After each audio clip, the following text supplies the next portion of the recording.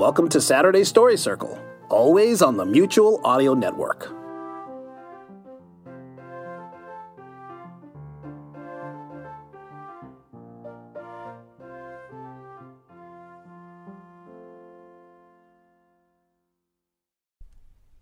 The following audio drama is rated G for general audience.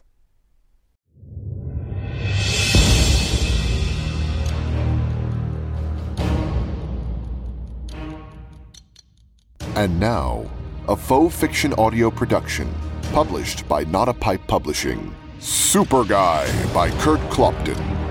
Super Guy, the generic alternative. Less superhero hype, same superhero quality.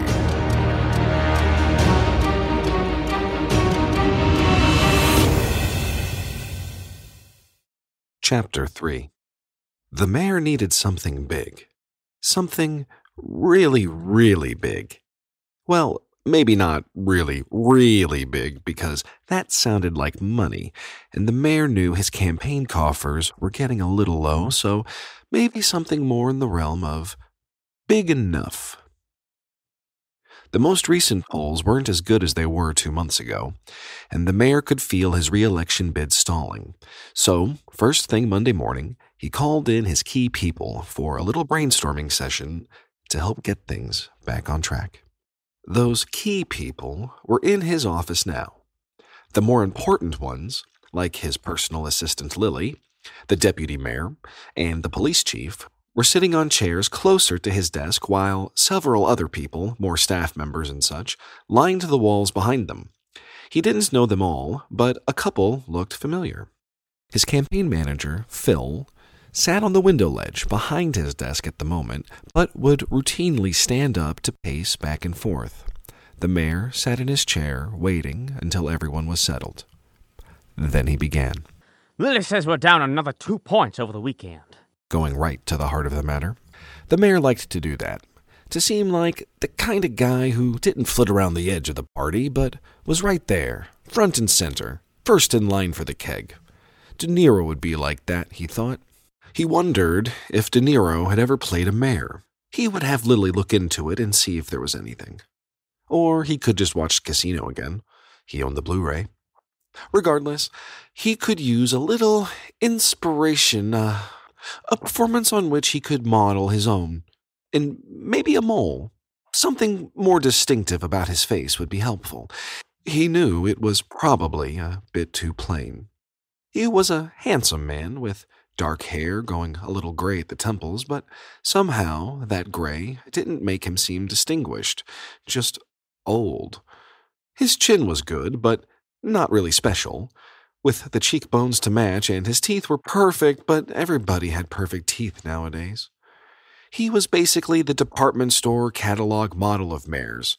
Attractive, sure, but no one was taking that summer swimwear issue into the bathroom and locking the door. So maybe a mole. Would anybody notice if he suddenly got a mole? Or a scar? Yeah, a scar. Now that would be cool. Nothing too big. He might seem scary, but perhaps a little one that hinted at some violent, though heroic past. Suddenly the mayor realized he was getting a little sidetracked. De Niro never got sidetracked. He looked at the deputy mayor. How did we lose 2 over the weekend?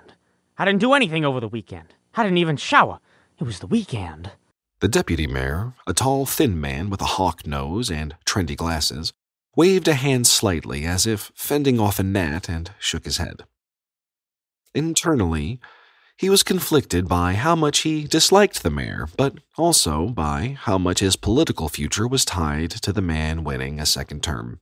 Sir, you can't worry about small fluctuations in the polls. 2 points is well within the margin of error. It's practically a non-story. But it is a story. Especially when it follows several other polls which we've lost a point or 2 each week. Those tend to add up, and someone in the press will eventually work out the math, or ask a friend to help them. Look, I don't want to play the ignore it game. I want to attack this thing head on. I want to do something to pick those numbers back up. It's way too close now, and their guy isn't going to do anything stupid and give it to us. We need to take it. Plus, he's killing it on these latest crime figures. That might be just the edge he needs in these last few weeks. He turned his attention to the police chief. Speaking of crime stats, Chief, what the hell happened in there? Yeah, what the hell? Threw in Phil, who, for a campaign manager, seemed to be a step behind things an awful lot. It wasn't his fault, since the mayor never let anyone else have control of his campaign, but he didn't help himself by being a bit thrown by all the complexities of politics. The simple truth was that he was the mayor's cousin, and his mother was a big contributor who somehow saw potential in her boy. The mayor didn't, but he did see potential in his aunt's money. The police chief grimaced. He was a career officer who sincerely cared about the real work of policing and didn't like the political side of the department. But just enough luck and scandal above him had conspired to put him at the top. Now he was trying to walk the line between keeping the mayor happy and doing his duty. Unfortunately, his sense of duty was coming out on the losing side too often lately. It didn't help that he knew whatever he said about the crime rates wouldn't matter anyway. The numbers could have been glowing, and he would still get yelled at. He squeezed the brim of his hat in frustration. Well, Mr. Mayor, those rates are pretty much the same as when you came into office. The numbers may sound bad when you look at them alone, but in comparison with other cities our size, we're average. It's just bad timing on the report. Bad timing is an understatement. Why right now anyway? Don't we have some control over that? Well, it was part of your initiative, sir. You ran an anti-crime campaign the first time around, and regular reporting of crime statistics was one part of that. Unfortunately, your challenger is using it against you rather effectively. What have you been doing for 4 years if it's still the same? Actually, it's not quite the same. The crime rate has risen in the last 6 months. Hasn't it? Sure, it's a bit of a rise, but that'll average out in the long run. He brushed his hand against the side of his head, smoothing his white hair above his ear. If anyone in the room had been a regular of his Tuesday poker night, they would have recognized his obvious tell. Despite his words, the chief was secretly very concerned about the recent rise in crime because it wasn't a typical increase, and he had quietly formed a small task force to look into it. Truth be told, he wondered if he wouldn't mind the mayor losing the election so he would then be replaced with the incoming administration and not have to deal with this apparent new problem. He had been in law enforcement a long time, and it smelled like something big to him, maybe organized crime. And that meant he had a fight on his hands. Not that he minded a fight, but without backing, it wasn't something he could win. The mayor gave him a dismissive wave. Oh, I don't want to hear it. Okay, so what do? I ran on anti-crime, as the deputy mayor so helpfully pointed out, and crime is what's killing us now. That doesn't look very good. We need something to turn that around quickly. Some big step against crime. Maybe some new policies. We did that first thing in office. Nothing changed. Well, that's because most of the policies spend money on useless things. Consultancies and feasibility studies, if I recall correctly. New paint jobs on old cars. Didn't put any new offices on the street where the problems are, where it would make a real difference. Got some nicely bound reports, though. Real top-notch work. Okay, enough. Do we have any money to work with, and can we move any of that money around to get somebody on the streets? Getting more officers out there might do it. I doubt that. I believe most of this year's budget has been paid out and going over will just look bad. I had the fiscal office send Lily the latest numbers. He nodded toward Lily, but didn't look at her. That was another area of contention for him. He had the biggest crush on this young woman, with her short brown hair and dark eyes. But even though they were both single, he never did anything about it because he sensed her total dedication to the mayor. If they spent any time together at all, she would undoubtedly realize he didn't like the mayor, and the relationship would surely be doomed. So now he just passively-aggressively hated her since he believed she loved the mayor he hated. It made perfectly good sense. Everyone looked at Lily, who was sitting on a chair at the side of the room with a mammoth-sized stack of files on her tiny lap. She was already paging through one of them. Shortly, she nodded her head without looking up. Yes, it looks like the deputy mayor is right. Most everything has been allocated and spent. Great, said the mayor, obviously without enthusiasm. He rubbed his chin, trying to think of a De Niro movie that could help. Ronin was good. He liked Ronin. That girl in it sure was pretty. Oh, there is something that hasn't been used yet. What's that? The hero position. It's never been filled. Oh, crap. Not a hero, said the police chief, rubbing his temples. He felt a headache coming on. This was the last thing he needed.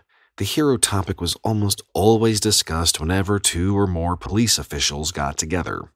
The pervading theory was that it was never good for a police department.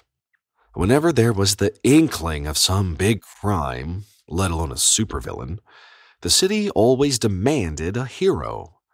A regular cop couldn't even get a free donut after that. The police chief recalled O'Hara crying in his scotch about it at the last conference, complaining about the commissioner always running to the red phone the instant some bad guy pulled into town. He didn't get a chance to do anything. No detectives on the case, no special patrols, not a single task force. Nothing. O'Hara went on, talking about other complications concerning his wife and their private time. He was a real mess. The chief shuddered at the memory. Hero position? What hero position? This file was different than the other variously colored ones on her lap. It had a metallic sheen like brushed aluminum, and had the letters DSF etched across the front. They stood for Department of Superhero Funding, the federal entity that approved and created hero positions. Oh, the hero position, said the deputy mayor, nodding his head in recognition. The hero. Oh, yeah. And? Phil looked up at the mayor, realizing he wanted him to say something for real. That didn't happen often. It was part of the anti-crime campaign and also part of the budget, although we never filled the position. I think we only allocated the minimum amount to create it in the first place, thus keeping our promise to create the position, but then also keeping it vacant to use the money as a slush fund. Yeah, that's right, I remember now. Voters love their heroes. That was always good for an applause break during a speech. And even more brilliant not to fill it and use the money to cover other stuff. Who thought of that? Williams. And where's... No longer with us. Under indictment. Oh, so this hero position then. Conveniently not filled. So we appoint someone. Get a hero out on the streets and we look good, tackling the crime issue. I must object. If it's a slush fund, why not move the money so we can get more cops on the street? No, I like this better. It's bigger. A few cops can't compare to a hero. A hero just makes my department look bad. Makes us look incompetent. Well, that's you and your department. However, if I appear incompetent, then we lose the election, and how your department looks doesn't matter. If you have a better idea, then let me hear it, but I doubt you'll match this. As I said, the voters love their heroes, and they haven't had one for their own since, 10 years ago when, what's his name? Mystic Man? Yes, that's it, Mystic Man. It's been 10 years since he dropped us to go full-time in Tampa.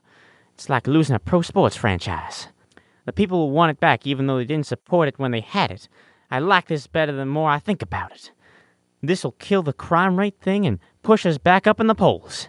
If no one else has another similarly brilliant idea, then I say we get our hero. The mayor got up from his chair and looked around the room, waiting for any dissension. There was none, at least not vocalized. It's settled. He walked over to Lily, who was smiling at him shyly, and took the hero file from her. He thought it would be very heavy, considering its metal appearance, but it was amazingly light, almost as if it weighed nothing at all. He walked over to the deputy mayor. This is extremely important, so I want you to handle the appointment personally. Find someone for the position and then set up the requisite announcements, appearances, and photo ops. And do it fast, like today. I'm counting on you. I'll take care of it, said the deputy mayor, already thinking of which aides he could drop the task on. Everybody had their priorities, and while this was the mayor's, the deputy mayor had a few of his own that took precedence. Obviously, one was hating the mayor. Next in line were a couple of new plans he had that might ensure his personal political future was secure no matter what happened with this election.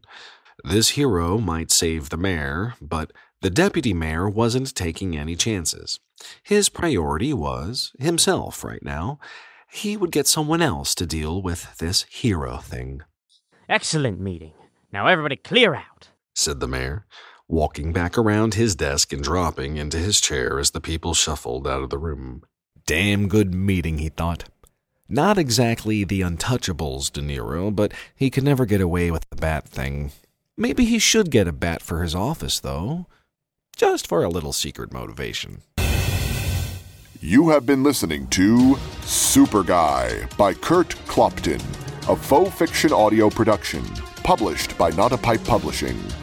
Look for the sequel to Super Guy coming this September. This recording, characters, and the situations within are the property of their author and creator, and protected by copyright. If you wish to listen to more episodes in advance, search patreon.com, then Faux Fiction Audio, and sign up to be a monthly patron. Or stay tuned until the next week for your free episode. We will see you then.